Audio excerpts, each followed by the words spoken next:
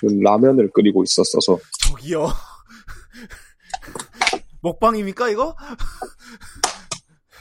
먹방입니까? 쌍란이다. 입 좀 풀리셨나요?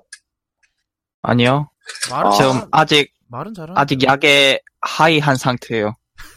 아니 뭔데? 사랑이 뺐어? 아니면은 뭐 인레이라고. 인레이. 자칫 잘못하면 신경치료까지 갈 위기. 어우. 근데 그런 거는 한국에서 때 하는 게 나아. 미국에서는 좀 워낙 비싸야지.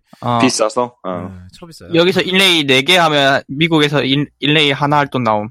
그러니까. 장난 아니니까. 지금 한국에 들어오셨구나, 맞다. 네. 의료관광. 의료체류. 의료보험 풀 활용. 그렇지. 사실 미국에 있을 때 의료보험도 중단해놨다가 이것 때문에 잠깐 풀고. 두 분 다 한국 국적은 맞으신 거죠? 예, 저도. 예. 그런 거, 전 미국인 그런 거 아닙니다. 제 여권에 독수리 없어요. 저도 여권에 독수리 없어요. 문장 있지. 태극 문장 있지. 저희 학교 교수님 중에는 보니까 독수리 여권 갖고 계신 분이 꽤 계신 것 같더라고요. 이중국적이에요? 아니면 그냥 그쪽만? 보니까 그쪽만 갖고 있는 분도 계신 것 같고 이중국적도 계신 것 같고 그런 거예요. 옛날엔 이중국적이 안 됐을 건데 어떻게 했지? 이중국적 가능해진 거는 최근 아니야? 보통 그러면 그쪽 국적만 갖고 있나 보다. 미국 국적을 갖고 있는 건 일단 확실해요. 왜냐하면은 그게 원래는 그 이중국 남자만 그런 거긴 한데 원래는 옛날에는 둘 다 이중국적이 안 됐어요. 잘하면은 선택을 해야 됐는데 요즘 그러니까 최근에 법이 바뀌어서 여자는 괜찮고 남자는 군대를 갔다 오면 괜찮고 둘 다 가지고. 갔다 오면 이중국적을 할 수 있구나. 예. 그러니까 날 때부터 이중국적자 하면 되는 거 아니야? 지금도? 그렇지. 날 때부터 근데 어차피 날 때부터 이중국적인 사람은 없지. 그러니까 보통은 이제 와서 뭐 가족이 뭐 부모님이 한국인이어서 이중국적을 취득하는 경우지 보통은 다. 그러니까. 딴 나라에서 태어나고. 딴 나라에서 태어나고 그러니까 순수 한국 사람이 외국 가서 취득하는 건 소용이 없잖아. 이중국적이 안 되는 거잖아. 그건 그렇지. 아니 되나? 되나 안 돼? 안 될걸? 그건 안 돼. 네, 그게 안 되는 걸로 알고 있어. 그렇구나. 그렇게 하면 국적 원래 한국 국적이 소멸되는 건가요? 그렇죠. 소멸해야 돼. 그럴 거예요. 예, 맞아요. 자동은 아닌데 자기가 소멸 신청을 해야 돼. 왜냐면 법적으로 이제 소멸되는 거기 때문에. 그렇죠. 자, 오늘 되게 어수선하네요. 호로이는 치과 다녀온 지 얼마 안 돼서 마취가 안 풀리고, 네, 닥터몰라님은 연구실 출근 전에 점심 라면을 먹고 있고, 먹방하고 있고. 사실 저희가 녹음을 지금, 한국 시간으로는 1월 9일 수요일 날 하고 있어요. 왜냐하면 저희가 주말에 도저히 맞는 시간을 못 찾아서 사실 지금 호로요님이 원래 지금 아시는 분은 아시겠지만 진주를 사시는데, 한국에 계실 땐 진주에 사시는데, 서울 올라간다 그랬나요? 그리고 닥터몰라님도 그날 안 된다 그러시고, 저도 주말엔 일정이 없는데 주중으로 옮기자니 주중이 바빠져서, 하여튼, 그래서, 굉장히 지금, 사실, 그저께 나갔어요. 지난 에피소드가. 지금 현재 녹음 시점에서. 그러니까 이틀 만에, 지난 에피소드 나간 지 이틀 만에 지금 녹음을 또 하고 있는 건데, 아마 녹음본은 아마 그냥 늘 하는 시간대에 나갈 거예요. 다행히도 근데 굉장히 소식이 많아요. 지금 아시다시피 이번 주가 CS라. 뭔 소리예요, 그거? 뭘 까고 있나요, 김치? 참치캔이요. 예. 아우. 와. 지금 저희 닥터몰라님 먹방 팟캐스트입니다, 오늘. 하여튼, 그래서, 이번 주가 CS이기 때문에, 사실 소식은 엄청나게 많아요, 지금. 그리고, CS 외적으로도 지금 터진 게 좀 몇 개 있고, 이래서, 바로바로 시작을 하도록 하겠습니다. 그래서, 시작할게요. 일단은 팔로우업으로, 내가 이걸 기사 링크를 안 걸어놨네. 저희가, 이제, 지난주가 아니죠. 사실 지난달이었지. 지난달에, 이제, 화웨이의 CFO인 멍왕저우가 이제 캐나다에서 체포가 된 적이 있었어요. 그래서 근데 이제 그거에 대해서 이제 지금 이제 캐나다 법원에서 보석을 1천만 캐나다 달러를 내고 보석으로 풀렸다는데, 미국 정부의 이제 내부 문서가 이제 로이터가 입수를 해서 공개를 한 게 뭐냐면은, 이제 화웨이가 이란이나 이제 시리아랑 같은 이제 UN 무역 제재가 걸려 있는 국가들이랑 이제 통신 장비 등을 거래를 하려고 이제 유령 회사를 운영을 하면서 이제 눈 가리고 아웅을 했다라는 그런 게 밝혀졌어요. 그게 네네. 그래서 뭐 이제 스카이컴이라는 이제 장비 판매 중개 업체랑 그다음에 카니큘러 홀딩스라는 이제 유령 회사를 통해서 이제 뭐 돈을 거래를 했는데, 그래서 이제 스카이컴 같은 경우는 이제 화웨이의 고위 임원이 이제 스카이컴의 이란 담당자로 이름을 올려 있고 그런 등등의 그리고 3명의 중국 이름을 가진 사람들이 이제 이란에서 이제 화웨이랑 그다음에 스카이컴의 은행 계좌에 서명할 수 있는 권한을 갖고 있었다고 해요. 그러니까 뭐 약간 화웨이의 직원은 아니지만 이제 화웨이랑 이제 스카이컴의 권한을 갖고 있다, 은행 계좌 관련 권한을 갖고 있는 걸로 봐서는 뭔가 좀 되게 좀 수상한 그런 게 있는 거죠.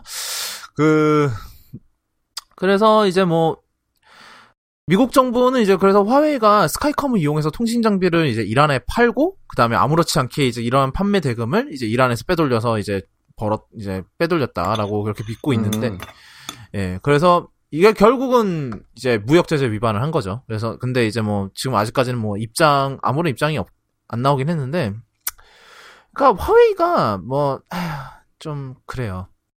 그러니까 뭐랄까.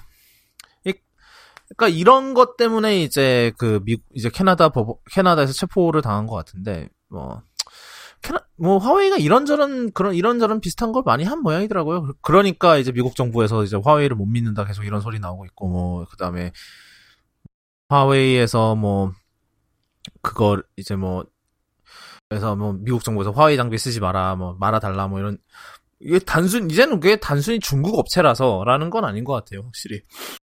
이게 이제 오늘 나온 소식이라, 근데 이게 어떻게 될지, 또 요즘 CS 때문에 워낙 바빠서.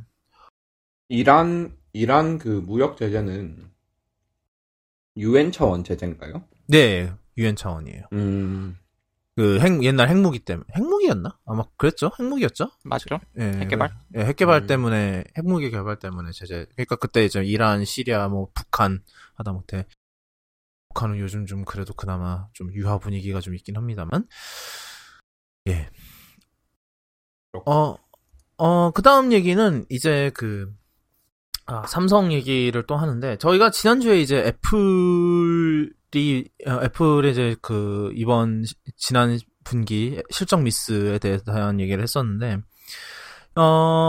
제가 그때 살짝 얘기를 하긴 했어요. 삼성이 S9을 작년에 많이 못 팔았죠. S8 때보다. 예. 그랬었는데, 이번에 오늘 삼성이 이제 잠정 실적을 올렸어요. 지난 4분기 잠정 실적을 올렸는데, 이제 영업이익이 전년 대비 28%? 예, 거의 29% 가까이 떨어졌고, 그 다음에 이제 매출도 10% 정도 떨어졌대요. 그래서 이게 특히 이제 삼성 같은 경우는 반도체가 사실 그거잖아요. 이제 스마트폰보다도 모바일 사업보다 이제 반도체 사업보가 더 큰데, 아무래도 이런 스마트폰이나 이제 스마트폰도 그렇고 컴퓨터도 그렇고 이제 이런 데 들어가는 반도체를 많이 생산을 하는데, 당연히 많은 분들이 아시다시피 이제 삼성의 가장 큰 고객 중 하나가 애플이죠. 지금 물론 요즘은 프로세서를 생산하고 있지는 않지만 그래도 다른 램이나 D램이나 이제 플래시 메모리나 이런, 그래도 여전히 핵심 부품을 많이 이제 애플에 공급을 하는데, 그러니까 물론 이제 애플뿐만 아니라 다른 업체에도 공급을 많이 하는 편인데, 근데 이제 아무래도 이러한 전체적인 이제 스마트폰 시장의 둔화라는 게 이제 삼성의 실적에서도 나타나기 시작을 한 거죠. 이게 그러니까 애플만 이제 따지고 봤었을 때는 이제 온갖 추측이 난무했었잖아요. 단순히 폰이 비싸서 그랬다, 등등부터 시작해서 온갖 얘기가 많이 나왔었는데, 이게 삼성까지 이러는 걸 보면은 사실 이게 뭐 단순히 애플만의 문제는 아닌 게 지금 사실상 지금 뭐 드러나고 있는 거죠. 그래서 뭐 제가 이제 저희 옛날에 쿠도캐스트에 나오셨던 이제 치솔 기자님이랑 얘기를 해봤는데 막 이제 국내 언론에서 굉장히 애플에 대해서 이제 뭐 애플이 이제 그런 실적 그거 발표를 하니까 막 애플 엄청 깠나 봐요. 근데 이제 삼성까지 이러니까 이제 삼성 이제 이렇게 애플 까댔던 언론들의 표정이 볼만할 것 같다고 그러시더라고요. 그래서 네, 참. 그리고 그 실적 부진에도 애플이 휴대폰을 많이 못 팔아서 그에 따른 부품 판매량 감소도 있기 때문에 더 볼만하겠죠? 그게 그분들이 근데 사실 그런 기사를 쓴 분들이 IT 전문 기자라고 하면 당연히 이 정도 상황은 예측하고 있었어야 되는 거 아닌가요? 그 애플의 여기 핵심 부품 공급사 중 하나가 삼성인데 당연히 어느 정도 예측을 했었죠. 게다가 사실 반도체뿐만 아니라 디스플레이도 삼성 거잖아요. 아이폰 XS랑 그렇죠. XS 맥스는 사실상 OLED는 거의 삼성이 다 되고 있고. 네, 뭐 XR은 LG LCD 쓴다고 하는 것 같긴 한데 제가 알기로는 그런다 하시더라도 뭐 사실 여기 아이폰에 게다가 이제 아이폰 사실 어떻게 보면 10이나 10S나 10S 맥스의 가격 상승의 요인 중 하나가 어떻게 뭐 표면적으로 일단은 보자면 올레드 패널 아니겠어요? 가격이 초비싼 이유가? 하여튼 그래서 그렇죠? 네, 그러니까 뭐 다 이게 상관관계가 있는 건데 되게 뭐 애플 망한다고 그러니까 그런 거예요. 그러니까 뭐 이게 모든 이런 관련 뭐 경제 이런 거는 다 모든 게 다 엮여 있는데 뭐 하나 망했다고 하나만 망하는 게 아니잖아요. 다 같이 망하는 거지. 그러니까 그렇죠. 도움될 건 없는 거 같아요. 연자제? 예. 뭐 연자제. 연대 책임 뭐 책임까지는 아니고 뭐 어찌됐든. 그리고 사실 애플 실적이 떨어진 이유가 애플이 못하고 다른 회사들이 잘해서 애플이 시장 경쟁력을 잃어서 그 파일을 다른 회사한테 뺏겼다 이러면 어떤 면에서 삼성의 반도체 쪽에서는 안 좋은 뉴스겠지만 무선 사업부에는 좋은 뉴스가 될 수는 있는데 그것도 아니잖아요. 그러니까 삼성 시장이 다 죽고 있는 건데. 네네. 애플이 그걸 파일을 뺏어온 것도 아니기 때문에 삼성한테는 하등 좋을 게 없죠. 자기들은 사실 애플보다 먼저 망하기 시작했거든. 애플은 이제야 떨어진 거. 근데 생각해보니까 LG는 이제 디스플레이가 아예 회사가 다르잖아요. LG 디스플레이랑 LG전자인데 삼성이 다르든가요? 아니면 그냥 삼성전자 소속이든가요? 디스플레이가 삼성 디스플레이라고 다르잖아요? 다르든가요? 다르지 않나요? 그러면 앞에 했던 말이 다 틀렸네. 앞에 했던 말이 다 틀린 거네. 얘네들은 삼성은 IM 사업부라고 하던데 그 IM에 디스플레이도 포함되나? 될걸요 아마? 3D가 따로 있는 것 같아요. 네, 따로 있네요. 따로 있죠? 네, 모기업은 그냥 삼성그룹이라고만 돼. 네. 뭐 어차피 근데 뭐 꼭 삼성전자라고 스페시픽하게 안 하고 삼성이라고 해도 말이 되니까요. 왜냐하면 LG 디스플레이는 완전 LG 전자랑 별로 사이가 안 좋다라는 이런 카더라도 있잖아요.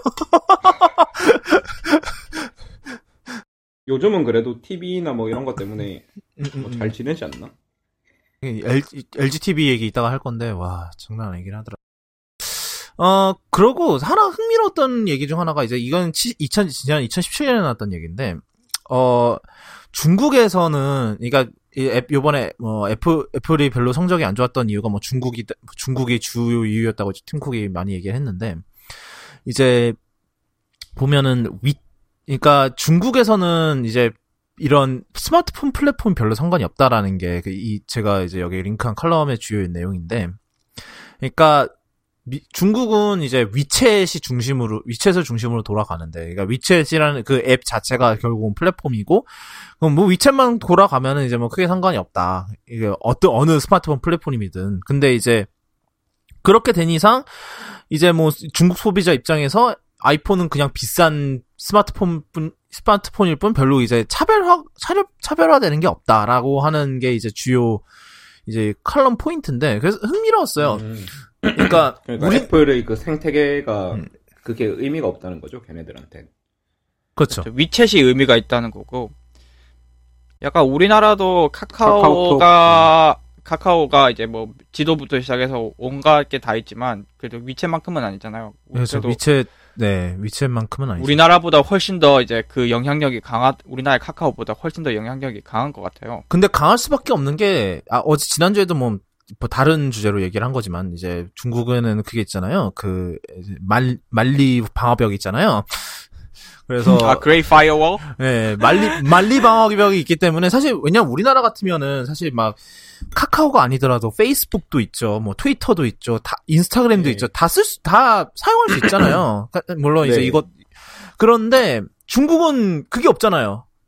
그걸 다 못 쓰잖아요. 걔네들은 플레이스토어도 없으니까. 그렇죠. 그러니까 결국은 다 모든 게 다 이제 이제 위챗 이제 중국에서 운영하는 이제 중국 공산당이 인정하는 하나의 플랫폼으로 귀결이 될 수밖에 없고 그게 위챗이 되는 거죠, 사실상. 그러니까 뭐 그게 참 그러니까 우리나라보다 어떻게 보면 그러한 이제 특정 플랫폼 종속성이 더 심한데 하필 그 플랫폼이라는 게 그 스마트폰 운영 체제가 아니라 그냥 그 앱을 중심으로 형성된 하나의 플랫폼인 거죠. 그러니까 카카오가 어떻게 보면 위챗을 따라하고 싶은 건지도 모르겠다라는 생각이 들더라고요. 그러니까 둘이 비슷하잖아요. 위챗이랑 카카오톡이랑 좀 약간 메신저로 메신저로 출발해서 거기서 문어발식 확장을 하는 건데 그러니까 위챗이 그렇게 성공할 수 있었던 건 사실상 공산당이 다른 서비스를 다 막아줬기 때문이죠. 예. 트위터랑 페이스북이랑 인스타그램이랑 구글이랑 다 막았잖아요. 그 덕에 된 거지 사실. 그러니까 제 생각에는 근데 이제 카카오는 좀 더 힘든 싸움인 거죠. 왜냐하면 그런 게 막아주질 않으니까. 근데 뭐 그러니까 사실 카카오 엄청 대단해졌어요. 처음에 막 아이폰 우리나라 처음 나왔을 때 그때 카카오톡 생각해보면 엄청 대단해진 거죠. 대기업 됐잖아요, 이제. 네. 그렇죠. 그 카카오 처음 나왔을 때도 사람들이 그전에는 왓썹 조금 썼던 걸로 기억하는데. 왓츠앱이 먼저 떴었죠. 왜냐면 먼저 나왔으니까. 쓰고 있다가 그게 그 당시는 아마 유료였을 거예요. 지금도 유료긴 한데. $1 냈어야 되는 걸로 기억해요. 예, 그렇죠. 그 $1의 장벽이 이렇게 크게 작용했던 것 같아요. 뭔가. 근데 저는 무료로. 그러니까 이런 얘기도 있었어요. 이번에 이제 CES 때 보시긴 보셨을 거예요. 그 애플이 거기 CES 전시장 그 앞에다가 광고를 이제 폴리시 이제 뭐지? 그 프라이버시 정책 관련 광고 배너를 되게 크게 했잖아요. 근데 이제 그걸 그렇죠. 보면서 더벌지의 한 기자가 이런 얘기를 했어요. 그러니까 애플은 도덕적인 이유를 내세워서라도 모든 이유를 씹고 아이메시지를 안드로이드로 내놔야 된다. 라는 게 주장이 있었어요. 이거는 제가 저도 항상 그거는 그렇게 생각해요. 애플이 애플 서비스를 좀 더 적극적으로 타 플랫폼으로 확장하면 좋겠다고. 그러니까 이제 페이스타임 푼다던 그 얘기는 어디로 간지도 모르겠고. 그거는 지난번에 얘기 들었었는데 그래서 팟캐스트 얘기를 했나 기억이 안 나는데 그게 그 뭐였지? 그게 페이스타임을 오픈 소스 하겠다라는 말을 그 말을 자체가 계획이 된 게 아니고 스티브 잡스가 그때 WWDC 키노트 며칠 전에 그냥 지멋대로 한 거라.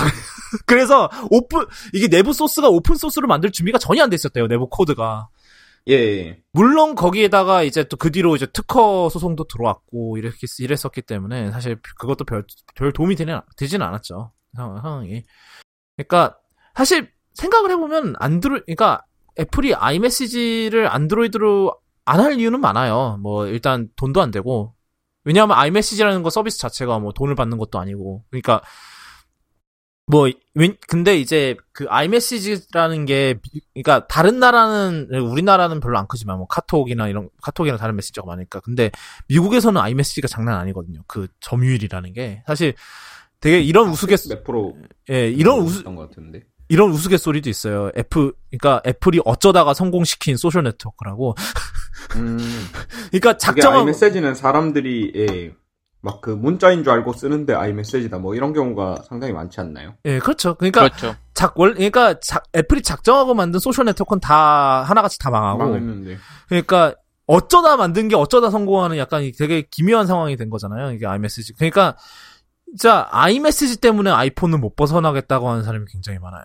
그러니까 이게 왜냐하면은 그러니까 뭐 일단은 우리나라의 카톡 단톡방이랑 비슷해요. 이제 아이메시지 단체 채방 사실 저희 쿠도캐스트도 힘들었죠. 원래 저희 쿠도캐스트 원래 그게 다 아이메시지 단톡방이었거든요. 단체 채방이었거든요. 근데 어느 윈도우를 쓰는 어느 한 사람 때문에 저희가 디스코드로 겨우겨우 힘겹게 옮겨왔죠. 그것도 있고 여기는 채널 기능도 없고 하니까 겸사겸사 옮긴 거죠. 핑계 대지 마요, 그거. 그거는 그냥 부수적인 거잖아, 솔직히 말해서. 아니지. 왜냐, 호로유님 때문이었거든요. 하여튼 그래서 이게 미국에서는 그게 안드로이드를 가기가 더 힘든 거예요. 그것 때문에.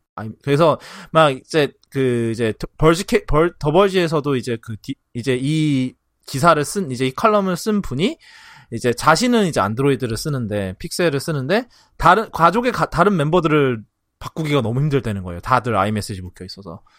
그래서 근데 그런 거예요. 그러니까 제가 아이메시지를 저도 제일 선호하는 편인데 가장 큰 이유가 그거예요. 암호화.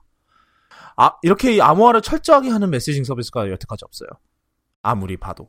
그러니까 뭐 카카오톡도 비밀 채팅인가? 그거 아니면은 종단간 암호화가 안 되는데 그 비밀 채빵이라는 걸 키면은 다른 기능을 하나도 못 쓰잖아요. 그거는 페이스북 아이메시지는 디폴트니까. 네, 아이메시지는 그냥 진짜로 얘네들은 그러니까 아마 제가 알기로는 아마 그 비밀 채빵 하면은 링크 쉐어도 안 되고요. 그리고 핸드폰에서만 돼요. 결정적으로. 이게 맥이나 뭐 다른 클라이언트로 그 채팅이 안 넘어가요. 그냥 여기에만 있는 거예요. 동기화가 안 돼요. 왜냐하면은 그게 다 암호화가 돼 있으니까. 이게 기술적으로 예, 못 하는구나. 복화 키가 공유가 안 돼요. 기기들 사이에. 그러니까 애초에 카카오톡이 암호화를 하려고 만들어진 시스템이 아니었기 때문에 이거를 억지로 암호화를 하려니까 안 되는 거고 사실 아이메시지는 처음에 만들어질 시점부터 종단간 암호화를 이제 염두에 두고 만든 시스템이니까 훨씬 유리했죠. 어떻게 보면. 그러니까 하여튼 저는 그래서 아이메시지를 선호하는 편이에요. 다 암호화가 되니까 모든 게 다. 이런 게 어딨어요. 하여튼 그러니까 플랫폼이에요. 이제는 플랫폼이랑 서비스 전쟁이에요. 그러니까 이제 조금 있으면 이제 이제 바로 이제 그 얘기로 넘어가겠지만 이제 결국은 애플도 이게 좀 있으면 할 얘기도 사실 애플이 어느 정도 이 상황을 예상을 하고 움직였다라는 게 보이는 부분이고 그래서 이제 서비스 진짜로 사실 이제 이러한 IT 기업이 살 길은 사실상 이제 서비스를 통해서 이제 고정적으로 수입을 불러오는 이제 하드웨어는 결국은 그거잖아요. 하드웨어라는 건 이제 그냥 부수적인 걸로 밀려날 거고 언젠가는 이렇게 어차피 하드웨어는 이제 교체 사이클이 점점 길어질 테니까 그래서 그렇게 될 거고 이제는 서비스 이제 고정적으로 이제 안정적으로 들어올 수 있는 서비스가 사실상 이제 그런 게 되지 않을까라는 생각이 드네요.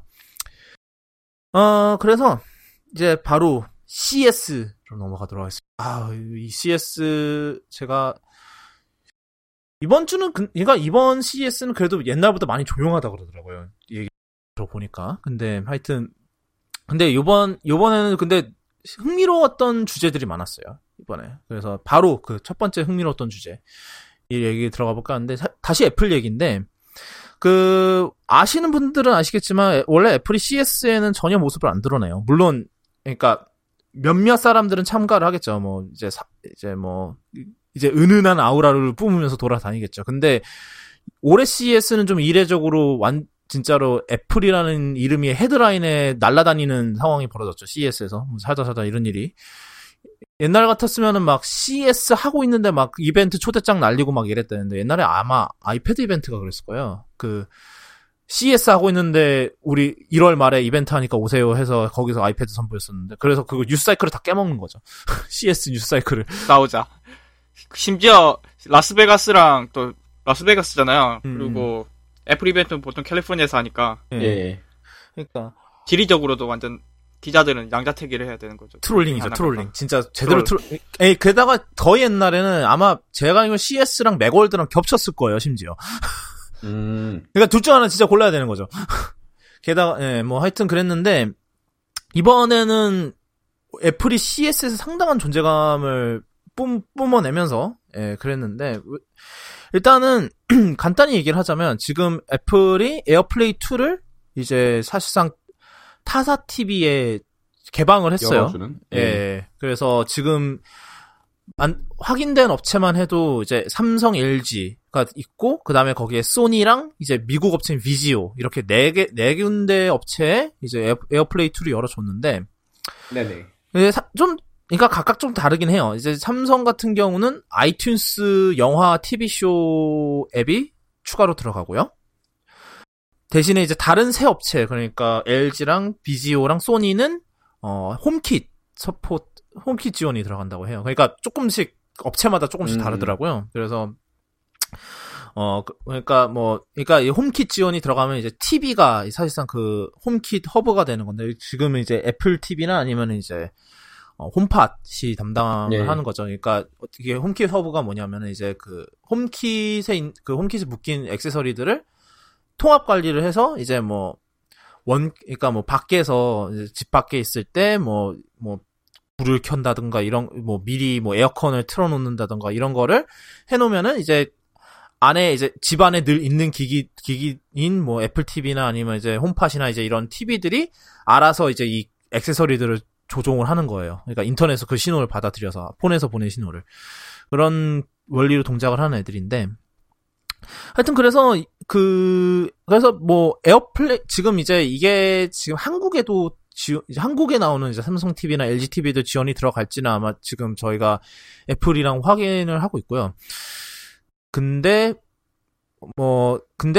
일단은 지금 삼성도 보도자료를 이제 한국 보도자료를 낸 걸로 봐서는 제 생각엔 들어갈 것 같아요.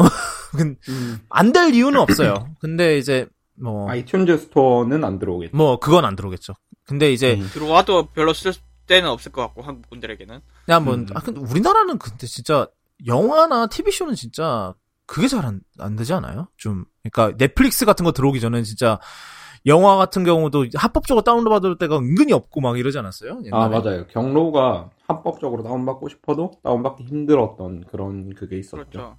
지금도 IPTV 있으면 모를까 별로 딱히 볼만한 데가 없는 것 같아요. 그렇죠.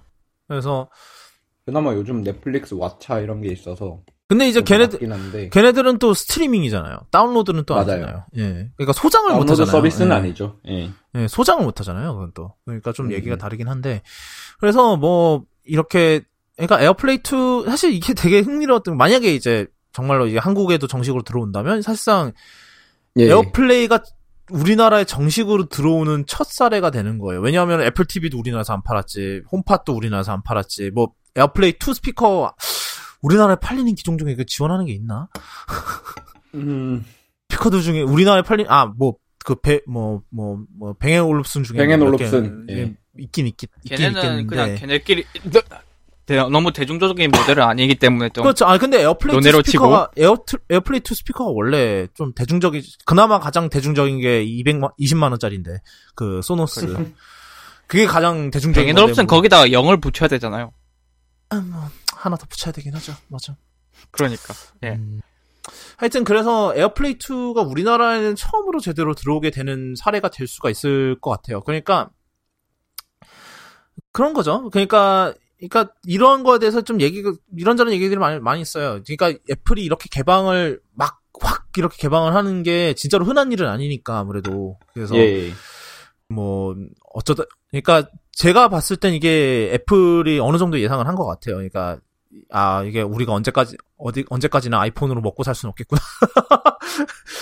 라는 생각을 하고 이제 움직이기 시작한 건데, 그래서 그 에어플레이 2 지원도 그 중 하나죠. 그러니까 굳이 애플 TV를 갖고 있지 않더라도 이제 이러한 최신형 TV를 갖고 있으면은 바로 이제 아이폰에서 보던 거 바로 쏴서 보시고 아니면 맥에서 바로 미러링해서 보시고 이런 거를 해주는 거고. 그러니까 애플 TV 뽐뿌가 상당히 줄어들죠. 이런 게 되면. 이런 최신형 TV를 갖고 계시면 아니면 사실 계획이시거나 근데 2018년형 LG 모니터 있는데 LG TV요. 모니터란다. LG TV 있는데 LG는 2018을 안 넣어줬어. 삼성은 넣어줬는데.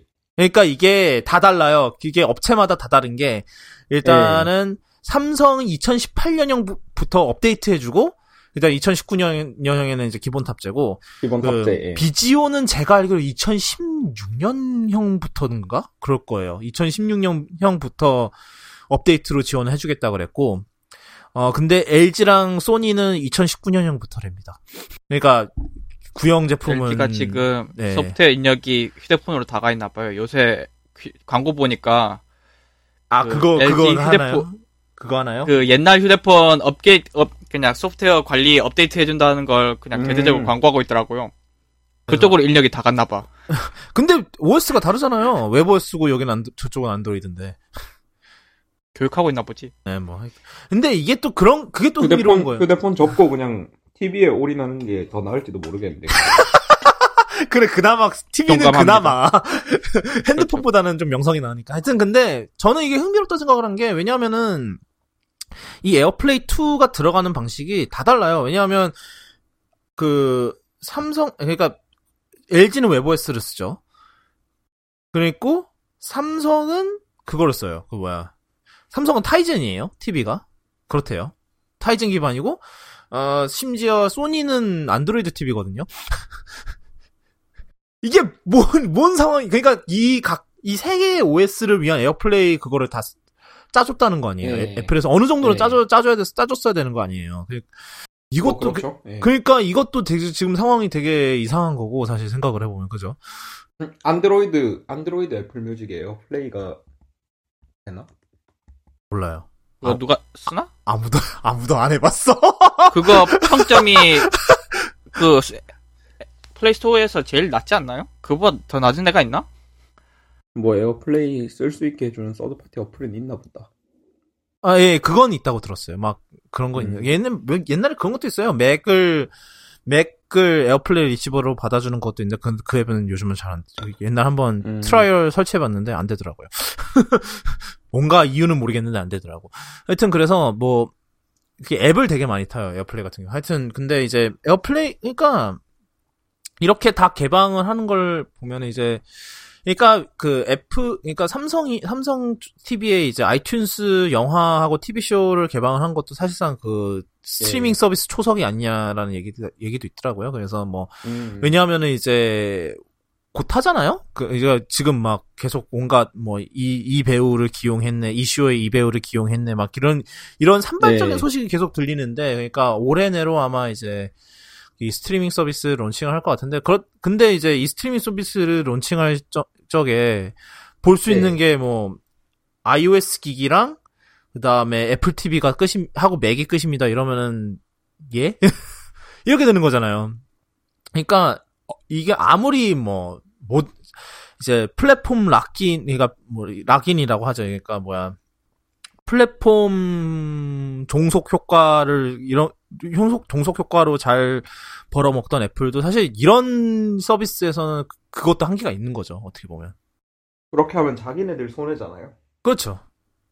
그러니까 그렇게 돈을 쳐 부어가면서 오프라 윈프리도 해서 TV쇼 만든다는데 그렇잖아요. 만약에 걔네들이 보유하고 있는, 만약에 넷플릭스 같은 경쟁 서비스가 아예 없고, 만약에 걔네들이 이 시장을 처음 개척하면서 안 보고는 못 빼길 만한 컨텐츠들을 다수 보유하고 있다, 이런 상황이면 락인 할 것 같아요. 근데 지금 상황에서는 넷플릭스 같은 경쟁 서비스들이 있는데 그런 짓 하면 아무도 그냥 안 보겠죠, 뭐. 그렇죠. 그냥 안 하고 말지. 아무리 오프라 윈프리가 있고 이런다 하더라도.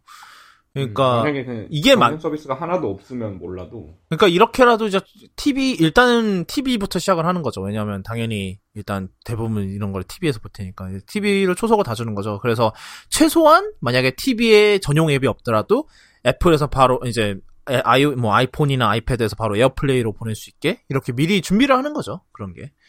그래서 그러니까 초석을 다지고 있는 것 같아요. 그래서 사실 어떻게 보면은 이제 시작이라고 봐요. 그러니까 이 애플 에어플레이 2를 TV 여는 게 사실상 시작이고 사실 아무도 이럴 줄을 몰랐다는 게 사실 가장 재밌었던 것 같아요. 그러니까 발표가 될 때까지 애플 관련 유출은 진짜 정신없이 많이 되는데도 여긴 유출이 하나도 안 됐어요. 되게 신기하게도.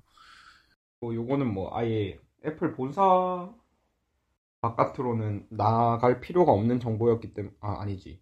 TV 회사들 그러니까 그쪽으로에서도 정보가 충분히 영출이 될 가능성이 있어요. 아마 이게 새로운 이니셔티브다 보니까 뭐 정작 이제 루머를 들었다 하더라도 설마 이러면서 그냥 넘어간 것 같긴 해요.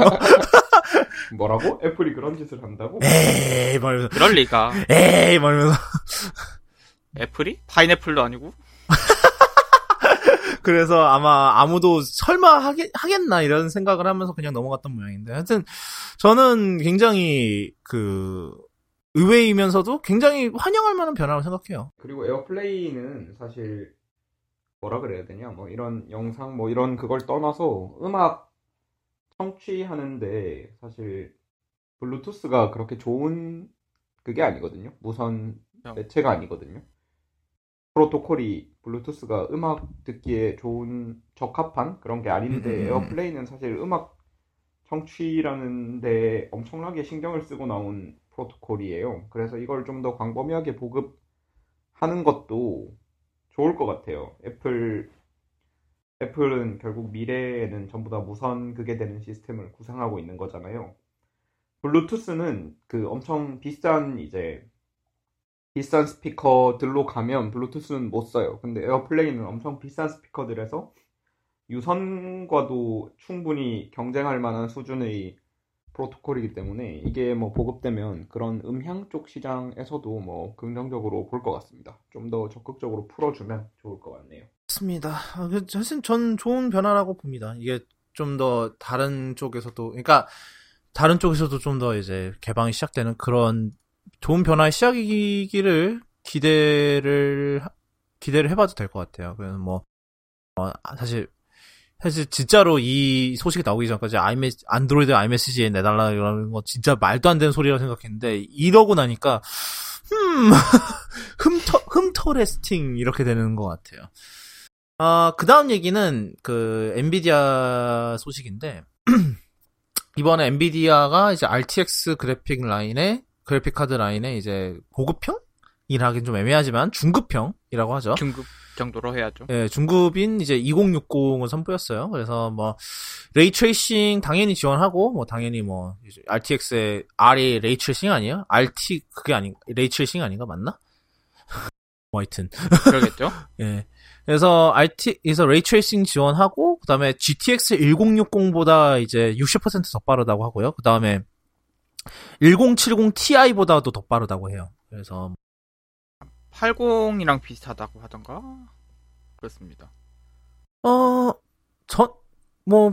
그래요. 가격은 $349라서 딱 우리나라 들어오면 한 40만 원 중반에서 50만 원 사이 되겠네요. 약간 놀랐죠? 1060 처음 가격보다는.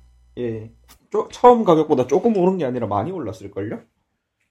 1060이 처음 나왔을 때 얼마였죠? $200대였나? 예, 아마 더 비쌀 거예요. 그냥 애초에 달러로 돼 있는 가격 자체가. 네, 그렇죠. 예. 물론 이 성능이 이제 예전 전 세대 80과 비슷하다고 하니까 그 성능 생각하면은 나름 괜찮다고 생각할 수도 있겠지만 가격이 여전히 오른 건 사실이고요. 80까지는 그래도 좀 사쿠라에 가까운 것 같고 70 Ti랑 좀 비슷할 70 TOE 것 같아요. TI. 예, TI. 마취가 덜 풀려서 TOE래. 아무튼. 네. 그래서 지금 초기 물량은 1인당 2대만 구입할 수 있게 해놨더라고요. 파운더스 에디션. 예. 지금 아마 재고 관리를 해야겠죠? 그렇죠. 그래서 이거 말고도 이제 RTX의 모바일 버전들도 이제 다 나오기 시작했고, 그래서 이번 달 말부터 나오는 이제 게임용 노트북에 이제 이번 CES에 대부분 다 이제 업데이트 버전들이 나왔더라고요. 예. 에이수스 나왔고, 에이수스 서피스 프로 모양 가지고 반대로 거기다가 쑤셔 넣은 그런 것도 있었고, 하여튼. 예. 다 나왔는데, 사실 그래요. 사실 저는 PC 게이밍 하는 입장이 아니라서 사실 뭐, 뭐, 그렇습니다. 그러려니 하고 넘어가는 것 같아요. 그 다음 얘기는 저는 이게 되게 재밌었어요. 진짜, 오랜만에 갖고 싶은 TV다, 이러면서. 제가 TV에 별 욕심이 없는데, 4K 이런 거 아니면, 사실 4K TV도 없지만, 별 관심이 없었는데, 그니까 이번에 이제 LG가 이제, 작년에 아마 이제 이미 프로토타입이 나왔었대요. 이제 올레드의 휘는 속성을 이용한 이제, 두루마리 TV. 두루마리 TV. 상소문 TV. 상소문 TV. 이제 프로토타입이 나왔었는데, 이제 이게 어떤 원리냐면은, 그러니까, 이제 밑에 이제 베이스가 있고, 그 베이스에서 이제 말려있던, 이제 올레드 패널이 올라오면서 이게 TV가 되는 건데, 이번에 양산형이 나왔고, 이제 이번 봄부터 시판에 들어간다고 하더라고요. 그래서 아래에다가는 이제 돌비 애트모스 지원하는 사운드바 100W짜리 넣어놓고, 와, 장난 아닐 것 같고.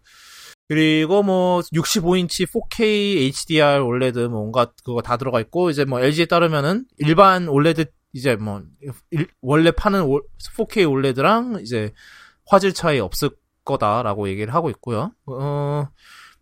그리고 이제 하나 또 흥미로웠던 게 이제 라인 모드라 그래서 4분의 1만 올라오는 모드가 있대요. TV 전체가 올라오는 게 아니라 4분의 1만 띄고 올라와서 이제 거기에 음악 재생 정보나 이런 걸 띄워주는 그런 모드도 있다고 하더라고요. 제가 필요한 것만 올라오는 거죠. 그것도 되게 흥미롭더라고요. 근데 이제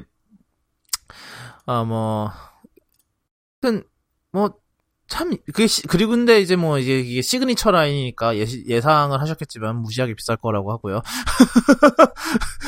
당연히 엄청나게 근데 아직 가격은 안 나왔는데 아마 제가 생각하기에는 진짜 1,000,000원 넘어가지 않을까 싶어요. 지금 이것과 관련해서 이제 삼성 C 부문장 김현석 삼성 C 부문장이 한마디 했더라고요. 지금 기사가 있는데, 롤러블 TV는 경제성이 있다면 충분히 개발 가능하겠지만 그게 아닌 상황에서 보여주는 건 큰 의미가 없다. 근데 모르겠어요. 그러니까 사실 TV를 둘 중 하나를, 그러니까 쿠도캐스트 이번 거 준비하면서 둘 중 하나를 고른 거거든요, 제가. 그래서 이걸 골랐는데, 사실 모르겠어요. 이게 상품성이 사실 왜냐하면 삼성은 올레드 TV를 만들진 않잖아요. 지금 QLED라고 해서 좀 이상한 거 만들고 있긴 한데 그렇죠. 대체 뭔지 모르겠어요. QLED가 뭐야? LCD에 백라이트가 조금 특이한 LED 쓰는 거 아닌가요? 다른가? 모르겠어요. 그래서 근데 이번에 삼성은 그걸 내놨더라고요. 이제 이렇게 패널형으로 이렇게 붙이면은 TV가 확장되는 그러니까 상황에 따라서 크기를 조정할 수 있는 패널을 갖다 떼고 붙이고 떼고 할 수 있는 그런 걸 내는 모양이더라고요. 그래서 이러면서 사실 근데 와우 팩터는 확실히 이쪽이 더 있는 것 같아요. 그러니까 사실 근데 사실 CES는 상품성 따지는 곳은 아니잖아요. 솔직히 말해서 그냥 누가 더 입이 떡 벌어지는 거를 보여주나, 그게 관건인 거지. 사실 그런 면에서는 LG가, 그런 면에서. 삼성이 안 그래도 신경이 좀 쓰였나 봐요. 삼성에서. 그런 얘기를 한 걸 보면. 예. 그리고 사실 삼성은 그거 그대로 반사 당할 수 있잖아요. 너네들이 만드는 폴더블 스마트폰 쓸모 없어. 그거 그대로 반사 당할 수 있는 거잖아요. 그래서 아무것도 얘기 안 했잖아요. 이번 CS 때. 그랬잖아. 하여튼, 그렇게 보면 또 그런 거죠. 사실, 그러니까, CS는 사실 그게 주제가 아니니까요. 그리고, 사실, 모르겠어요. 그러니까 사실 이번 삼성 그러니까 TV 관련 얘기들은 사실 요번에 에어플레이 2가 너무 커서 사실. 그러니까 이런 기술 쪽은 많이 묻힌 것 같아요. 그러니까 이렇게 많이 묻히니까 이렇게 이런 상소문 TV 이런 거라도 해야 이렇게 얘기하면 좀 그런데. 수천만 원짜리 상소문 TV보다 솔직히 에어플레이 2가 우리 소비자들에겐 더 와닿을 거예요. 그렇죠. 당장은 그렇죠. 당연히 그런데. 근데 일단은 사실 그러니까 근데 이제 갖고 싶다라는 그런 거를 생각을 하게 만들게 하는 게 또 CS의 그런 거잖아요. 좀 그런 면에서는 이런 이 상소문 TV가 성공을 하지 않았나 싶어요. 그러니까 원래 이름이 이거 뭐래더라? LG 시그니처 올레드 R이든가 TBR이든가 RTV든가 하여튼 왜냐면 R이 아마 롤러블이란 뜻일 거야 아마. 그래 둘도 말 수 있다. 하여튼 그래서 네 그렇습니다. 그 다음 얘기는 그 게이밍 노트북 얘기인데, 게임용 노트북 많이 나왔죠. 특히 이제 이번에 엔비디아가 RTX 그래픽 이제 그거 모바일 버전 발표하면서 이제 많이 나왔는데, 예. 그 중에서 하나만 가져왔어요. 그래서 이게 뭐냐면은, 이제 에일리언웨어, 그러니까 지금 될 거죠. 옛날부터 될 거였나? 하여튼, 그래서 지금 될 건데. 인수했죠? 인수죠. 예, 인수죠. 그러니까 델이 만든 게 아니고. 하여튼, 그래서, 이제 에일리언웨어가 내놓은 건데 안에다가 그 데스크톱 부품들을 다 넣었죠. 다 넣었고 그래서 9세대 진짜 9세대 이제 인텔 i7 i9 그 코어 i7 i9인데 그래서 8700부터 시작해서 8700부터 시작을 해서 9900K까지 넣을 수 있다고 하는 것 같아요. 그러니까 기본 모델 8700인 것 같더라고요. 그리고 이제 그래픽은 RTX 2060에서 2080까지인데 CPU가 네. 소켓으로 돼 있어서 교체를 할 수 있대요. 안을 뜯어서. 그러니까 진짜로 다 그러니까 완전히 분해가 가능하고 그러니까 아예 이제 거기 이제 뜯으면서 그 분해 인스트럭션을 분해하는 방법을 거기다 새겨놨대요. 그러니까 여기 이 나사부터 먼저 빼세요 이런 식으로 돼 있고 그 다음에 만약에 나사를 잃어버린다 할지라도 이런 나사니까 다시 나사를 구매해서 구매할 수 있다. 거기서 끼우세요 이런 식으로 다 그러니까 표준 나사들을 다 쓴 거예요. 그러니까 표준 크기의 나사들을 다 썼고 그 다음에 CPU는 소켓으로 돼 있어서 그냥 소켓 열고 서멀그리즈 다시 바르고 바꿔주면 되고. 그렇고 근데 이제 그래픽 카드가 조금 그렇다고 하더라고요. 이제 그래픽 카드가 이제 원래 그러니까 자기네들 독자 규격이래요. 이제 뭐래더라? 이게 DGPP라는데 DGFF구나. 델 그래픽스 폼 팩터라는 건데 그러니까 이제 자기네들만의 이제 보드 규격을 만들어서 이제 그걸 거기다가 이제 GPU를 얹은 건데 사실 델도 그렇게 얘기는 하더라고요. 이제 엔비디아나 AMD가 이런 걸 만들어 줘야 된다고. 이런 걸 만들어 준다라는 보장을 할 수가 없다고. 그래서 보장을 할 수 있게 이제 DGFF를 다른 업체한테 열겠다라는 의지를 보이고 있는 모양이더라고요. 예, 그러니까 사실 이제 그래픽 카드 만드는 회사가 저거를 만들어 주면 되는 거니까 막 사파이어 이런 회사가 그러니까 만들 만한 케이스를 만들어야 되는 거죠. 이제 델 입장에서는. 예. 그렇죠. 그러니까 이걸 진짜로 하고 싶으면은 오픈해야겠죠. 이건. 예. 그러니까 다른 업체들 얘네들 데스크탑도 이렇게 된 이상 데스크탑도 맥미니처럼 쪼매난 거 해서 그 안에 이런 그래픽 카드 그렇죠. 이런 폼팩터로 그런 거를 식으로 하면은 자사 라인업 전체에 좀 확장하는 시도가 필요할 것 같아요. 만약에 이걸 정말로 실효성 있게 만들려고 한다면. 그게 아니라면 그냥 이번 한 세대에서 끝나고 말 거예요. 그리고 상징적으로 이렇게 교체는 CS용. 네. 그냥 올해 CS용으로 끝날 것 같고. 나쁘지? 그리고 나쁘진 않지만. 그리고 생각해야 될 게 또 인텔은 CPU 칩 소켓 장난을 많이 하는 장난이라 하면 좀 그렇고 자주 자주 바꾸는 회사기 때문에 지금은 이제 8세대, 9세대 이렇게 업그레이드 할 수 있지만 다음에 10세대 나오면 업그레이드 못 할 수도 있고 못할 가능성이 99%죠. 그러니까 보드 바꾸면 끝장인 거잖아요, 사실상. 그렇죠. 메인보드를 다 갈아야 되는 거잖아요, 사실상. 예, 그렇죠. 그건 사실상 끝인 거죠. 새컴 사는 거고. 예. 그러니까 만약에 만약에 이제 보드도 모드용으로 나온다 이러면 이제 또 그래라. 메인보드까지 규격화해서 요 라인업은 계속 이 보드만 쓴다. 그리고 그 보드까지 팔고 그러면 그렇죠. 그러네요. 예.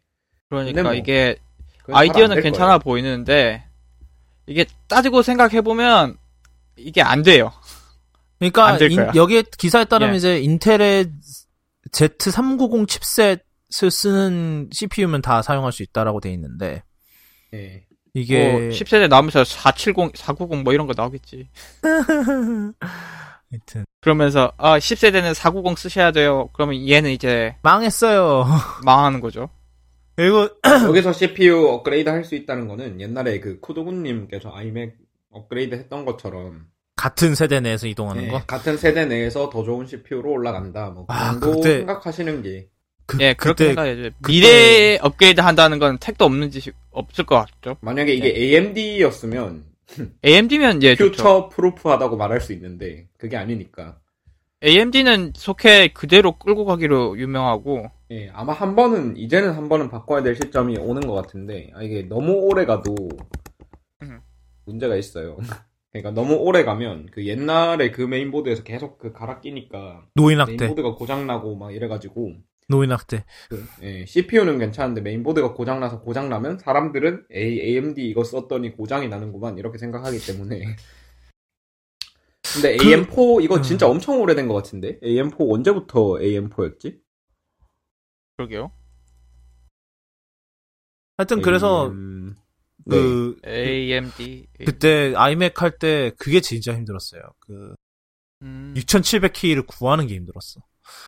거의 아마 얼마 안 됐네요. 근데 제가 기억하기는 웃돈 주고 샀던 것 같은데 그때 조금 웃돈 주고 한 50불 정도였나 웃돈 주고 샀던 것 같은데 재고가 별로 없어서. 왜냐면 7700K는 많았는데 이제 7700K는 이제 재고떨이 하느라고 가격이 떨어지고 6700K는 더 전 세대라 이게 제가 업그레이드한 게 자가 업그레이드를 한 게 올해 초였는데 그때 이미 8세대가 다 나온 상태였으니까. 인텔은 아예 다음 세대가 나오면 이전 세대는 생산을 안 해버리니까요. 네, 그러니까 이제 7700K는 이제 재고떨이 되면서 가격이 떨어지는데 6700K는 이제 품귀 현상 나면서 이제 가격이 오르기 시작한 거죠. 그래서 거의 아마 막차 탔을 거예요. 그때. 하여튼 AM4는 2016년 9월 출시래요. 아직까지도 몇 년은 새로 나오는 친구들도 AM4 쓸 예정인 거 생각해보면 길게 가네. 3년은 더 우리는 거 아니에요? 칩셋이야 계속 새로 나오긴 하는데 이전 칩셋이랑도 호환이 계속 되니까.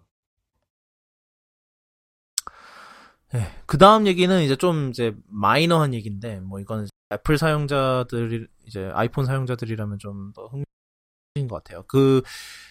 지금 이제 벨킨에서 처음으로 이제 라이트닝 USB-C 케이블이 나왔어요. 그러니까 지금까지 이제 라이트닝 USB-C 케이블은 사실상 애플만 제작을 하고 애플만 이제 판매를 하고 있었는데 이제 처음으로 이제 서드 파티에서 내놓기 시작을 했는데 이게 이거 작년 말에 말이 많았어요, 이거에 대해서. 왜 아직도 안 나왔냐. 지금 맥북 프로는 지금 한지가 벌써 2년이 다 돼가는데 왜 아직도 안 나왔냐. 근데 그때 얘기가 나왔던 거는 이제 USB-C에 연결되는 라이트닝 커넥터, 그러니까 이 케이블에 들어갈 라이트닝 커넥터가 옛날 거랑 다르대요, 종류가.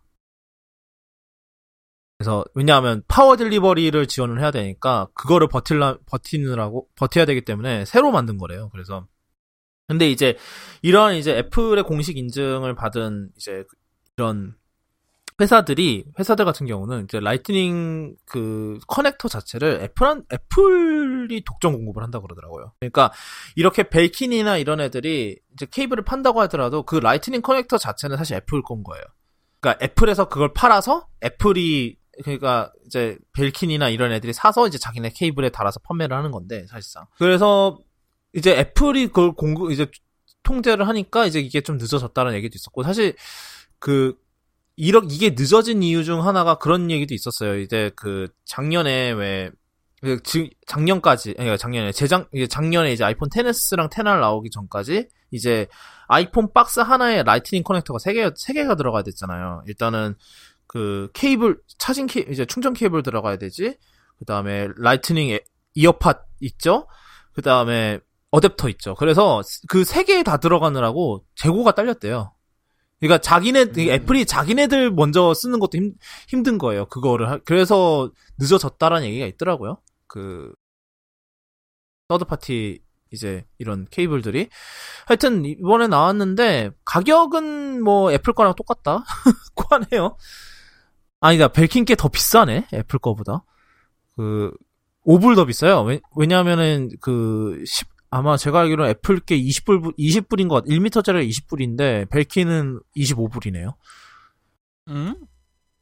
그럼 왜 사? 근데 이제 물론 아시다시피 애플의 케이블은 다 녹아내리는 걸로 유명하기 때문에 얘네는 특수 직물로 만들었다고 하네요. 그래서 좀 더 오래 가지 않을까. 그리고 이제 케이블 감아주는 이제 그 가죽으로 된 것도 있다고, 케이블 타이도 내장이 돼 있다고 해요.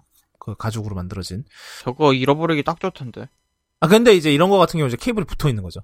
이미. 붙어 있네. 네. 붙어 있는 거죠, 이런 거 보통. 오히려, 뭐 생긴 건 괜찮아 보여요. 근데 벨킨 게 생각보다 잘 오래 가긴 해요. 그러니까 저도 벨킨 거 몇 개, 뭐 하나 선물도 받기도 했고, 뭐 그랬는데. 예, 그리고 두 번째 USB-C 소식인데, 이제 앙커에서 이번에 그 초소형 USB-C 충전기를 이번 달 말에 이제 출시를 한다고 발표를 했는데, 이게 흥미로워요. 이게 뭐냐면은 이제 굉장히 작더라고요. 그러니까 30W짜리 USB-C 충전기인데 거의 애플의 5W 충전기 크기더라고요. 거의. 이게 조금 더 크긴 한데 거기까지 줄인 것도 사실 생각해보면 굉장히 대단한 거예요. 그래서 원래는 이제 이런 충전기에 당연히 이제 회로에 당연히 실리콘이 들어가죠. 보통 반도체는 다 실리콘이 들어가니까. 근데 이제 아무래도 요즘 지금까지 USB-C 충전기가 다 컸던 이유가 그거래요. 그러니까 실리콘으로는 이제 보낼 수 있는 전력량에 이제 한계가 있는 거죠. 안 여기서 이 크기에서 더 보냈다가는 이제 회로 터지니까.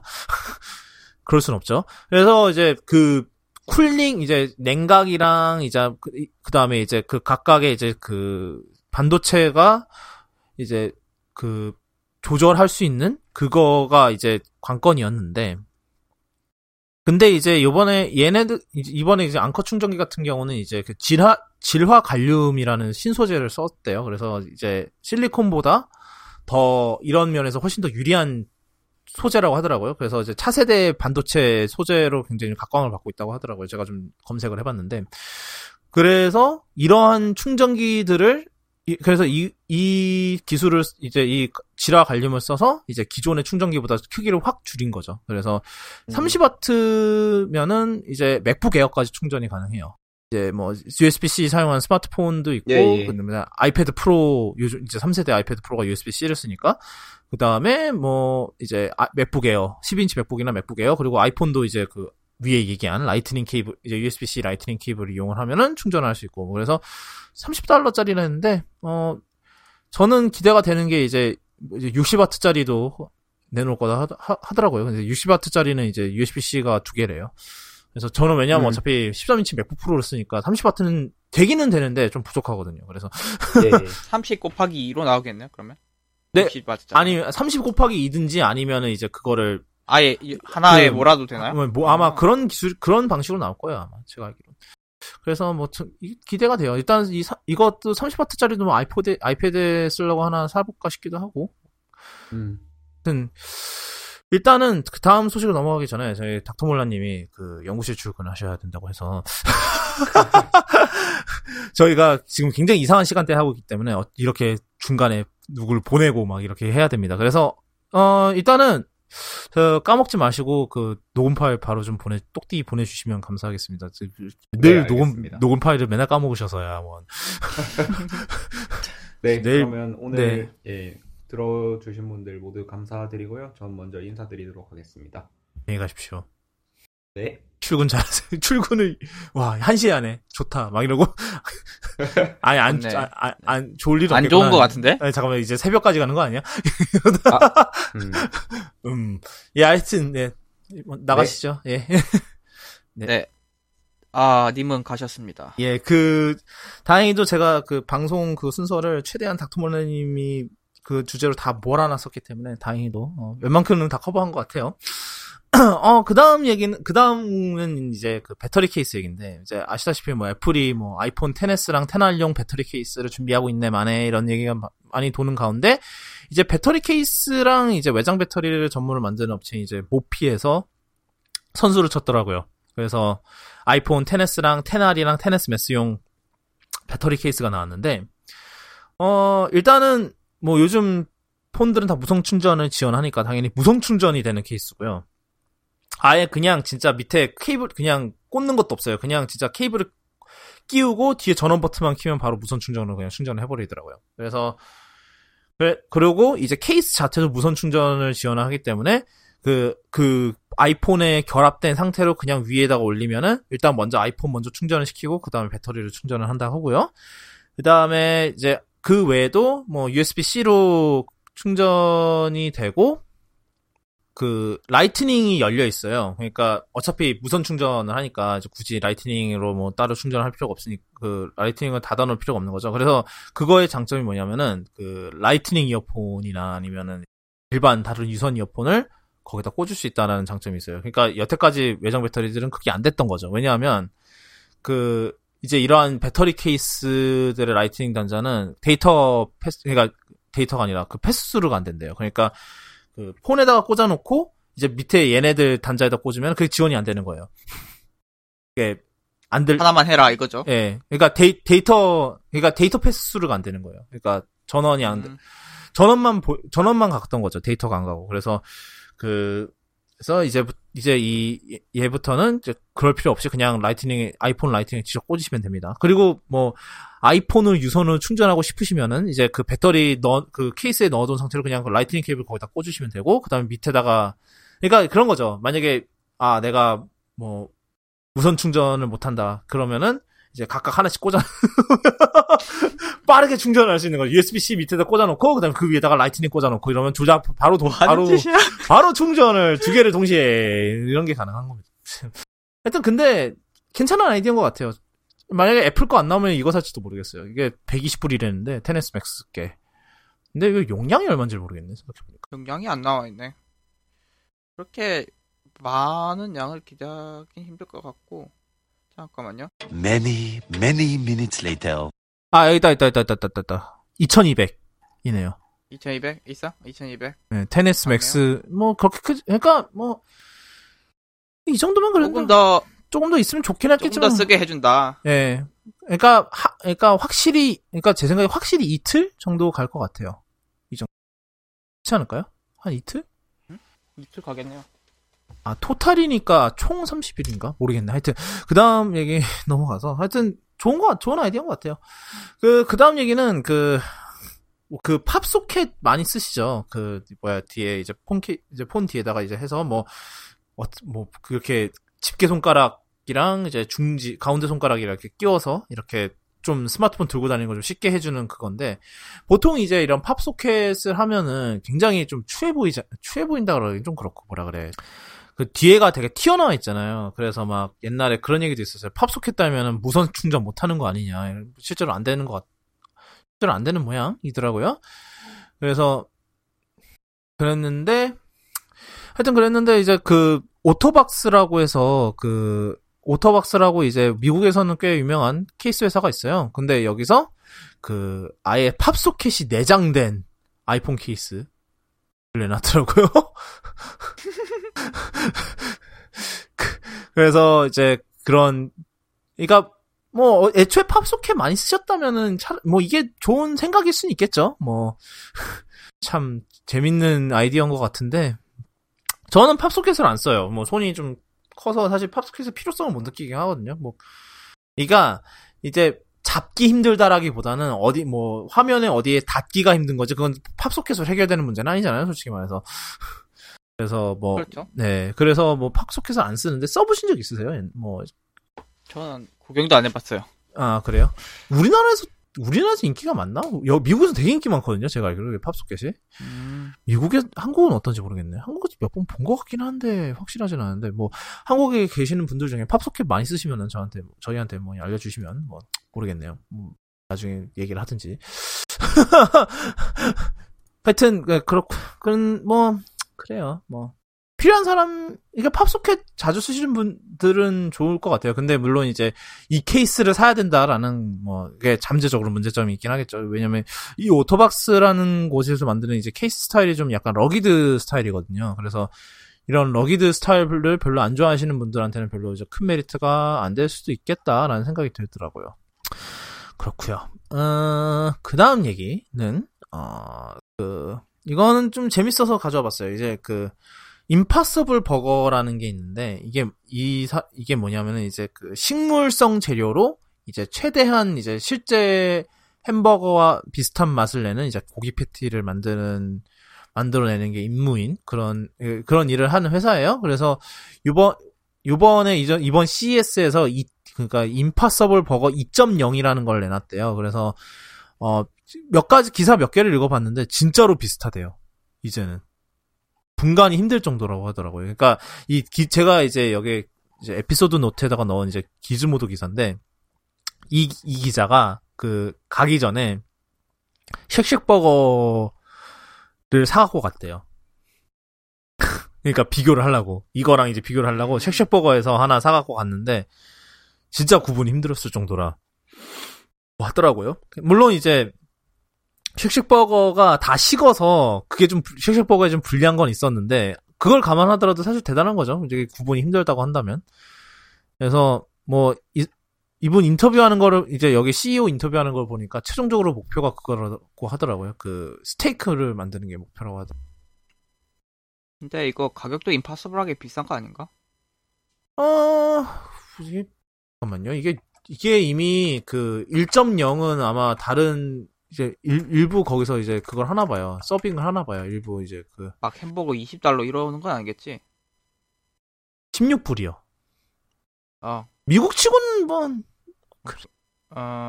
그냥 미국, 그러니까 샌프란시스코에서 16불이면 그런 거 나쁘진 않죠. 아니, 왜냐면 미국 음식값이 은근히 비싸요.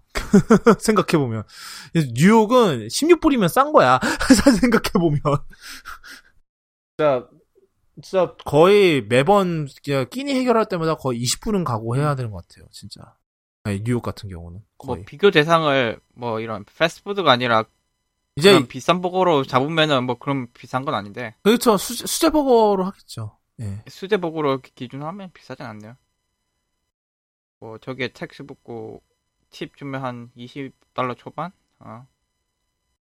원래 저런 비건 음식이 좀 그 정도 하죠? 네, 근데 이제 이거의 목표는 이제 그런 비건이랑 다르게 비건도 비건인데 사실 이제 실제 고기에 그거를 따라하는 거잖아요. 그래서 이제 원래 이제 1.0 임파서블 버거 1.0은 그게 원래는 거의 버거 패티로만 만들 수 있는 그거였는데, 이제 이번 2.0 버전은 다른, 그러니까 미트볼로도 만들 수 있고, 이제 이제 패티 꼬치로도 만들 수 있고, 되게 이제 좀 더 다양하게 만들 수 있다라고 그렇게 얘기를 하더라고요. 그러니까 아직까지는, 그러니까 이제 이런 이제 패티나 이런 이제 간고기 용도고요. 이제 나중에 스테이크 같은 건 이제 간고기가 아니잖아요. 이건 이제 진짜로 고기 한 덩이니까 이건 좀 더 어렵겠죠. 근데 저는 궁금하긴 해요. 이게 진짜로 맛이 그렇게 진짜 구분이 안 되는지 궁금하긴 하거든요. 어디 봅시다. 뉴욕에 있나? 뉴욕에 파는 데 있네. 놀랍다. 집 근처에 있네? 나중에 한번 가보도록 하겠습니다. 궁금하네요. 하여튼 알겠습니다. 여기까지 하고요. 근데 이런 걸 수도 있어요. 내가 먹던 게 나중에 알고 보니까 임파서블 버거였다. 그럴 수도 있는 거 아니야. 하여튼 네, 나중에 여기는 메뉴를 제가 한번 검색을 해보도록 하겠습니다. 하여튼 그렇고요. CS는 이 정도고요. 나머지는 아마 이제 저희 다다음 주? 그러니까 이제 다음 방송 때는 다른 CS 재밌는 소식 있으면 그때 또 얘기를 하도록 하고, 저희가 좀 이번에는 좀 녹음을 좀 일찍 하는지라 이 정도로만 했는데, 이 정도로도 좀 꽤 많이 했죠? 그죠? 이제 CS 밖으로 나와서 이제 마지막으로 두 가지 얘기만 더 해볼까 해요. 이제 이제 그 중 하나가 이제 할리 데이비슨의 첫 전기 바이크인 라이브 와이어 얘기인데, 사실 이 바이크 이 바이크에 대한 얘기는 사실 옛날부터 많이 나왔었어요. 사실 이제 왜 그 어벤져스 에이즈 오브 울트론인가 이제 2015년에 나왔던 영화인데 이제 그러니까 어벤져스 2편이죠. 근데 거기서 이제 블랙 위도우가 서울 장면에서 타고 다니는 바이크가 얘예요. 그때 이제 할리 데이비슨이랑 그걸 하고 있었기 때문에 그래서 이제 그 블랙 위도우가 이제 이 라이브와이어 프로토타입을 타고 다니거든요. 그래서 이게 그때 영화 장면 자세히 들어보시면은 그 바이크 소리가 전기차 소리처럼 나와요. 윙 이러면서 그냥 모터 소리만 나는데 하여튼 이제 양산형 모델이 이제 드디어 나온다고 해요, 이번에. 그래서 뭐 올해 말에 나오는데 뭐 가격이 3만 달러 정도래요. 그러니까 한 3천만 이제 우리나라 들어올지 모르겠지만 4-5천만 원 하는 거죠. 대충 하면. 그래서 저것도 전기차 보조금 주나 그러면? 글쎄요. 좋은 지적이네요. 이륜차는 또 그게 해당 안 되는 거 아니에요? 일단 3륜차까지 주던데. 아, 그래요? 그러면 이륜차는 그 법률에 포함이 안 돼 있는 거 아니에요? 모르겠어요. 괜찮아요. 저게 나올 때쯤이면 올해 보조금은 다 나가 있을 거예요. 상관없어. 이제 그건 내년에 고민하시면 될 것 같고. 그리고 좀 의외였던 게, 생각해볼 만한 게, 할리 데이비슨 타는 분들은 보통 그 엔진 배기음이랑 그 특유의 편한 드라이빙 때문에 산다고 들었는데. 할리를요? 그렇죠. 근데 이거는 기존의 할리랑은 너무 딴판인 거. 근데 뭐 이런 라인을 애초에 안 만들던 건 아닌 것 같아요. 그러니까 이제 호로유님이 얘기하는 건 이제 차퍼 스타일이라 그래서 좀 이렇게 좀 되게 낮게 앉고 막 팔을 이렇게 그런 거 얘기하시는 거죠. 예, 근데 그거 팔 진짜 아프다던데. 근데 그거 팔 계속 이렇게 뻗고 있어야 돼서. 할리 하면 다들 그걸 생각하니까. 보통 차퍼 스타일을 생각을 하죠. 근데 이런 바이크도 없지는 않다고 하는 것 같더라고요, 애초에. 그래서 글쎄요. 왜 차퍼 스타일로 안 내놓고 이제 차퍼도 내나? 그러면? 전기 차퍼도 낼 수 있지 않을까요? 8원에 나오는구나. 하여튼 소리 안 나는 할리란지 좀 상상이 잘 안 되긴 하네. 그런 거 아닌 것도 좀 있는 것 같긴 해요. 할리 데이비슨 스트리트 스포츠스터. 하여튼 뭐 그렇답니다. 저는 오토바이를 타본 적이 없어서. 타보신 적 있으세요? 자전거도 충분히 힘든데. 그러네. 특히나 한국에서는 겨울에는 못 타니까 별로 사고 싶은 생각이 안 들어요, 저는. 겨울엔 너무 추워서. 전기 자전거도 만들려고 그러나 보네. 지금 할리 데이비슨 사이트 보고 있는데. 그럼 미국에서 만드나? 그러겠죠. 맞다. 할리 데이비슨 그것 때문에 말 많았지. 트럼프 심기를 건드렸었죠, 옛날에 할리 데이비슨. 그렇지. 미국에서 만들겠지, 그러면? 맞다. 네. 하여튼 그렇고요. 재밌는. 그래서 비싼가 보다. 네, 그랬고요. 그래서 글쎄요. 그러니까 사실 그렇잖아요. 막 테슬라가 성공한 애 만에 이랬던 것도 사실 막 테슬라가 엄청난 스피드 막 이런 거 이제 얘기는 하지만 뭐 다른 사람들 이게 엔진음 듣는 맛에 하는 거지. 그거 윙 이러면은 뭐 이게 뭐 무슨 맛이 나겠냐 이랬는데 뭐 그 맛은 개뿔 그냥 팍 목 꺾일 뻔하는 그 가속도 그 맛에 하는 거죠. 사실. 그래서 뭐 얘도 비슷할 것 같아요. 레인지가 조금 짧긴 한데, 레인지가 115마일? 이제, 도심 주행하면은 한 170km, 180km 정도 나온다는 것 같아요. 도심에서 주행을 하면. 근데 이제, 고속도로 주행은 얼마인지 얘기가 없다고 하더라고요. 뭐, 근데 배터리가 작으니까 충전도 얼마 안 걸리겠죠, 뭐. 그래요. 마지막 얘기는 이제 이거는 아까 호로이님은 잠깐 얘기했던 건데 리디북스 얘기예요. 이건 이제 뭐 리디북스에서 뭘 했다 이런 건 아니고 개인적인 얘기인데 리디북스 써보셨어요? 쓰시나요?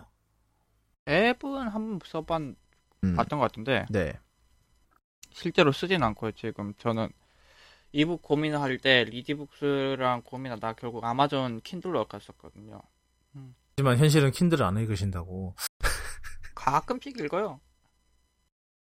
이걸로 해리포터도 읽었고 이걸로 잡지 같은 것 많이 보고 그 오아시스랬죠? 오아시스 그거 비싼 거 아니에요? 그거 되게 300불짜리 아니에요? 이게 300불짜리 아니에요? 300까지는 안 했던 거 200 몇 불 했던 것 같아요. 이게 처음에는 싼 걸로 했다가 이게 버튼이 없으니까 너무 불편하더라고. 페이지 넘기는 게.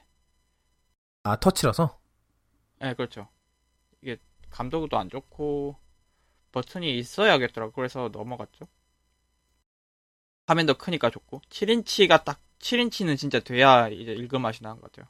7인치. 6인치는 너무 작아. 하여튼 그랬는데, 저는 이제 아이폰으로 자주 읽어요. 지금 요즘은 이제 셜록 홈즈 전집을 읽고 다시 읽어보고 있는데. 사실 옛날에 읽었을 때 뒤에 거는 다 안 읽었던 것 같더라고요. 그래서 다시 한번 읽어보고 있는데. 사실 제가 요즘 동기화 관련 문제를 좀 계속 겪고 있어요. 사실 지금도 현재 진행형인데. 이게 제가 아이폰에서 읽으면은 아이패드로 동기화가 안 돼요. 읽은 상태가. 그러니까 이게 왜 그런지를 모르겠어요. 그러니까 보통은 이제 이렇게 리더 모드에서 읽다가 바로 홈 버튼을 나가면 바로 동기화가 돼야 되잖아요. 근데 이게 안 되는 거예요. 이걸 해놓고 아이패드로 넘어가면 동기화가 전혀 안 돼 있어요. 그러고 나서 아이패드에서 나갔다가 아이폰 들어왔더니 아이패드에서 읽으시던 거 동기화하시겠습니까? 이래요. 한참 뒤인데.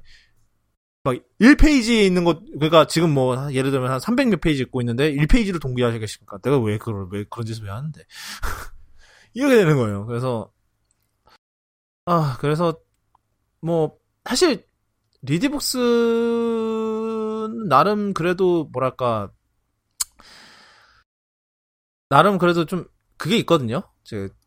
왜냐하면 제가 더기어에서 처음으로 리뷰라는 거를 처음 했었던 게 이제 페이퍼였어요. 리드북스 페이퍼였는데 그때 그래서 막 되게 도움도 많이 주셨었고 그때 이제 리뷰하는 데 있어서 뭐 이런저런 거 물어보면 바로바로 진짜 바로바로 대답을 해주시더라고요. 진짜로 되게 그래서 좋은 기억을 갖고 있는데 페이퍼도 평가는 되게 그때 괜찮게 했던 것 같아요. 근데 배터리가 좀 빨리 닳아서 문제였지 그때. 그 당시 칩셋이 아주 구렸던 걸로. 예, 맞아요. 칩셋이 굉장히 구렸었기 때문인 건데. 그랬는데, 이제, 지금은 페이퍼 프로 나오면서, 근데 페이퍼 프로가 비싸죠? 되게 상당히. 25만원.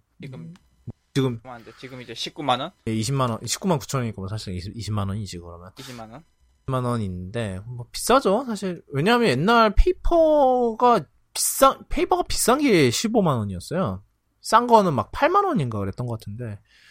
물론 지금 이제 액정이라 화면이 굉장히 커지긴 했습니다. 그때보다. 그러니까 제가 생각하기에 리디북스에서 그걸 할 때 미스를 했던 게, 옛날 페이퍼를 계속 팔든지 아니면은 이제, 작은 사이즈, 저렴한 사이즈를 팔던가. 그러니까, 예. 그러니까 작으면서 좀 저렴한 버전, 그러니까 저가형 버전을 계속 했어야 될 것 같은데, 제가 알기로는 페이퍼 프로 나오면서 그냥 아래를 그냥 싹 다 죽였어요. 네, 싹 다 단종시켰거든요. 그래서 그러니까 나는 진짜 많아봤자 15만원 쓸 거 생각하고 딱 왔더니 25만원 내래. 그러니까 이게 약간 좀 잘못된 거죠. 이유는 모르겠습니다. 왜 그렇게 했는지. 저가형 모델이 너무 안 팔려서 별 의미가 없어서 그렇게 한 건지. 아니면 그 칩셋을 더 이상 쓰기가 싫어서 그랬던 건지.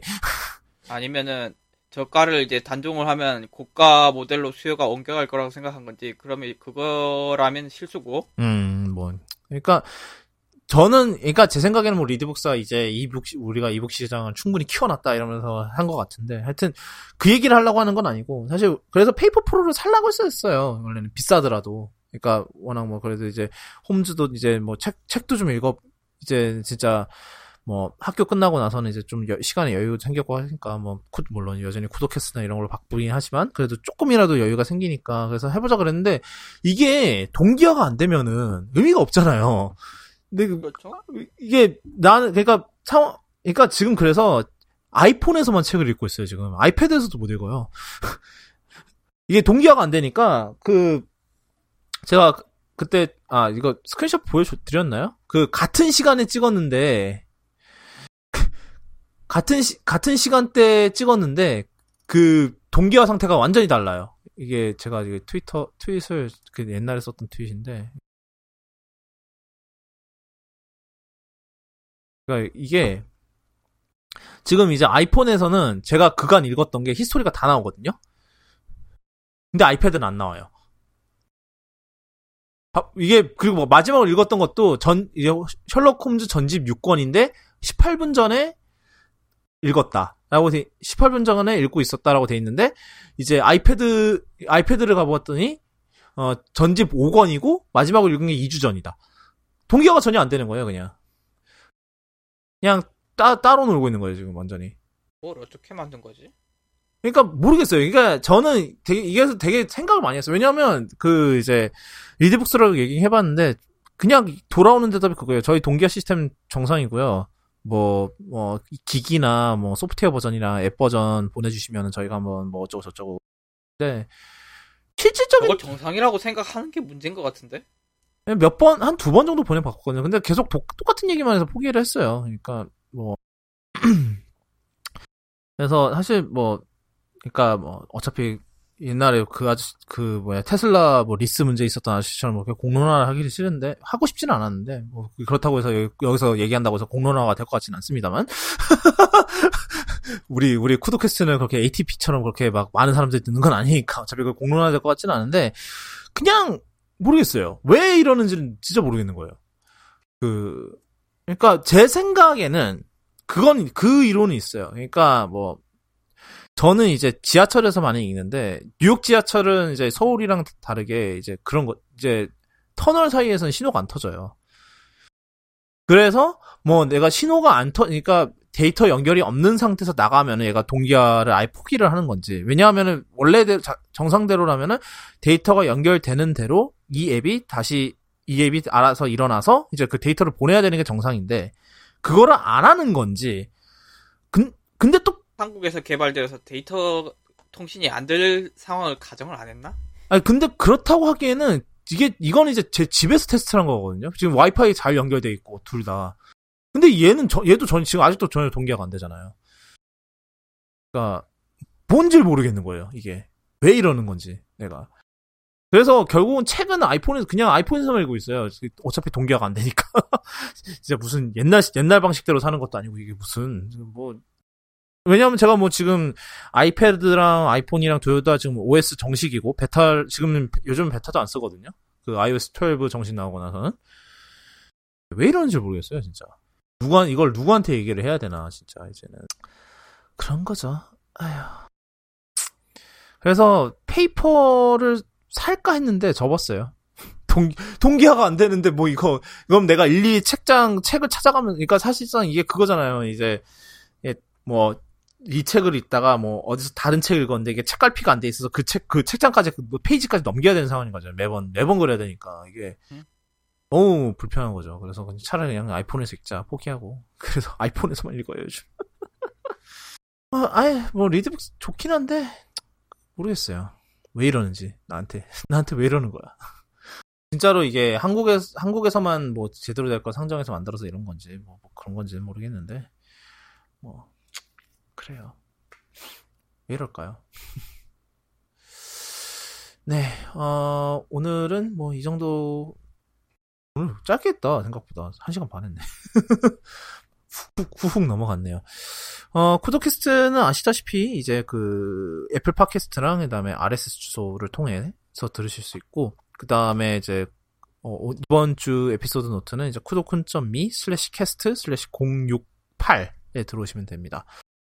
그리고 이제 피드백은 쿠도쿤 _ 트위터를 해주시거나 아니면 이제 쿠도 네트워크 아니면 그리고 닥터몰라 게시글에 댓글로 남겨주셔도 되고요. 지금까지 쿠도캐스트 68회였고요. 들어주신 청취자분들과 청취자분들 가족들 그리고 있으시다면 청취자분들의 다른 소중한 반쪽 되시는 분들까지 또 힘찬 한 주 보내시고 또 그 한 주가 다시 끝나갈 때쯤 또 쿠도캐스트 돌아오도록 하겠습니다. 다음 주, 지금 녹음하는 시점에서 아마 다 다음 주가 될 것 같지만, 좀 되게 시간대가 이상하게 꼬여버렸는데, 아마 어차피 이 방송 나가는 건 어차피 예정대로 나가니까, 그때 또 뵙도록 하겠습니다.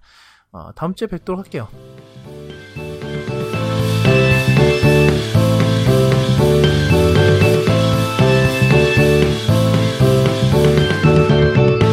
근데 풀렸어? 그래서 마치? 아니. 근데 말은 나쁘지 않게 하는 것 같더만. 아니, 내가 말하는 게 힘들어. 그래? 힘들고 잘 되는지도 모르겠고. 뭐 괜찮았어. 하다가 날 씹어도 몰라. 아, 진짜? 얼마나 그걸 세게 했길래 그래? 당연히 일을 갈아내야 되는데 세게 해야지. 아, 참, 위워크 이름 바꾼다더라. 위워크? 뭐로? 위 컴퍼니. 위 컴퍼니? 왜냐면 위워크 위 컴퍼니 위리브 경쟁사 I 컴퍼니. 유 컴퍼니. I work. 나만이래. 옛날에 그 하경호 기자님 그 뉴욕 오셨을 때 내가 위워크에서 위워크에서 일했었는데 그때 거의 새벽 4시까지 했거든 일을. 그때 나는 이제 쿠도캐스트 편집하고 그러느라고 그때 막 하시는 얘기가 이게 위워크가 아니고 아이워크예요. 혼자 일해 막 이러면서. No, you work.